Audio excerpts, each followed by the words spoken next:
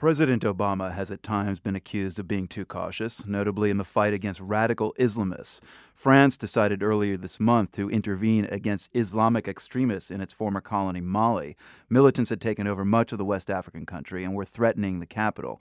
French troops now appear to have driven the militants out, and Malians who are living under the extremist rule say it was a harsh, violent existence.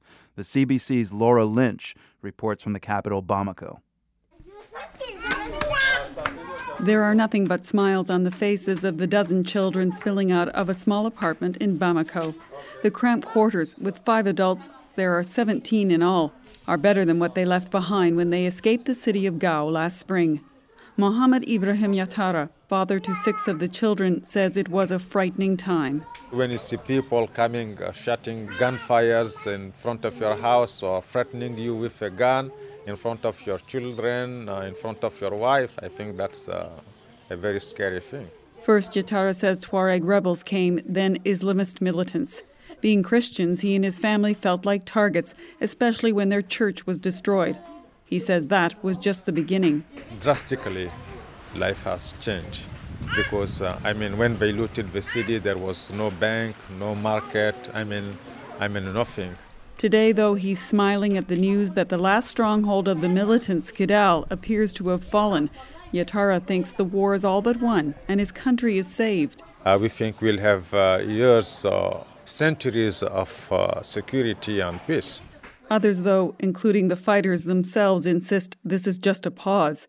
Analysts suggest this may evolve into a guerrilla war with smaller-scale irregular attacks, similar to Afghanistan.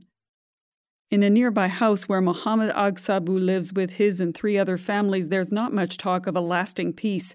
He is from Timbuktu and fled when Islamist fighters evicted him from his house.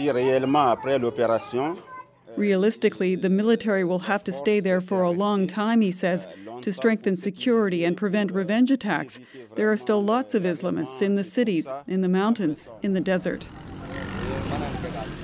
And then there are those who cannot contemplate ever trying to find a peace pact with those who invaded their cities and their lives. At this busy bus station, Suleiman Traore stands out, wearing a heavy gray jacket with long sleeves in the intense heat of Bamako's midday sun. He wears it for one sad reason. It's to stop me from seeing that my hand isn't there anymore, he says. Traore was caught by militants last fall in Gao, accused of stealing their weapons. For that, they cut off his right hand. He rolls up his sleeves to show the stump and pronounces what he thinks should happen to the fighters who are now retreating under fire. The best way to deal with them isn't to kill them, he says. I think they should be mutilated too, so they'll know the pain and the difficulties of living this way. Perhaps the biggest clue to how these refugees really feel about the swift military victories in the north lies in their plans for the future.